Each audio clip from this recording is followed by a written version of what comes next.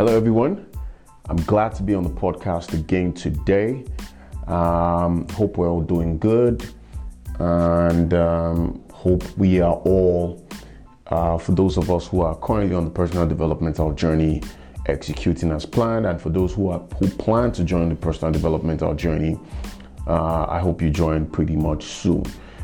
Today, I'm going to be talking about fear.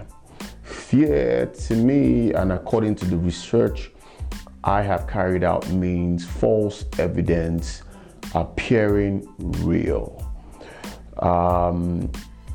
Fear is an attribute that we all have in us. We carry it around us. The only difference is that some people have a higher capacity for fear, whilst some of the people who practice some form of personal development or practicing the actual personal developmental journey I speak about have coined and fashioned a manner to manage fear. Today I decided to just shoot a quick content on fear, and the reason why I decided to do that was because I believe, in the first place, man, as we know today, is always uncomfortable with fear, always uncomfortable with the unknown, always uncomfortable with trying things they've never done before. So when that thing they say about change is a constant, but the truth about us as humans is that not, a higher percent, say 80 to 90%, don't actually welcome change, especially when you are now comfortable in that zone, which is directly to what I say or have spoken about in the past, called the comfort zone. And you just we're all used to things in a certain way and manner, hence the ability to just change that and try something different always attracts a huge amount of fear. And you see, the thing about it is that this is my belief, right?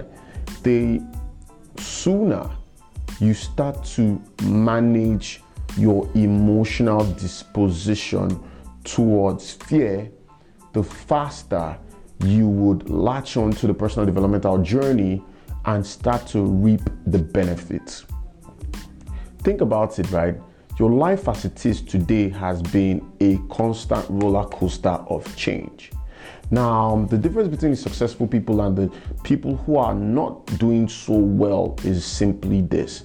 The successful people have learned over years, over a period of time, to attack change to their benefit and in line with their dreams, goals, and aspirations. Now, the other half are always reactive towards change, even though they know change is imminent. Think about it. I came into the world, 1-year-old baby. Each day of my life, I constantly experience change. So the major question is, if you know change is coming, why don't you start to attack it from a proactive view? You see, the difference between the two of them is that one is reactive, one is proactive. If you attack the change from a proactive disposition, you indirectly are learning to manage those false evidence that would appear real at the instance of the change that has to happen.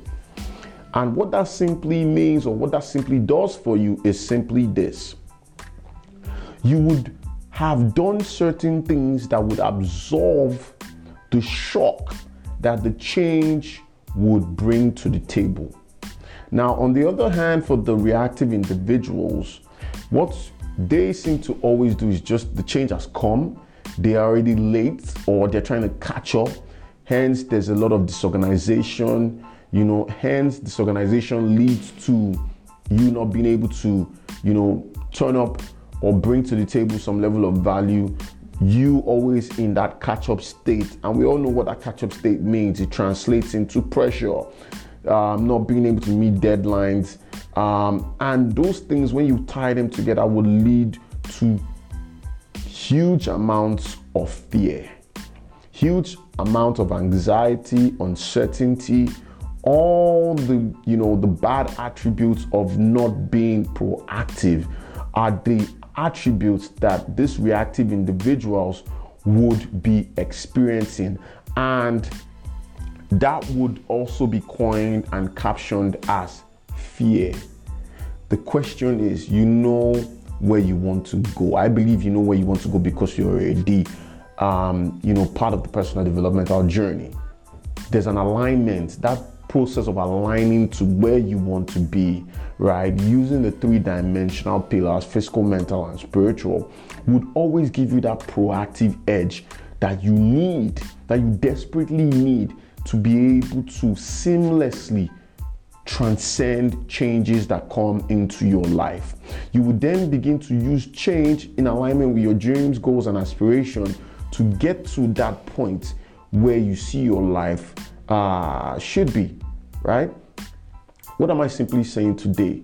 Being in a reactive state would give you all the bad attributes and invariably leading to constantly putting you in a state of fear.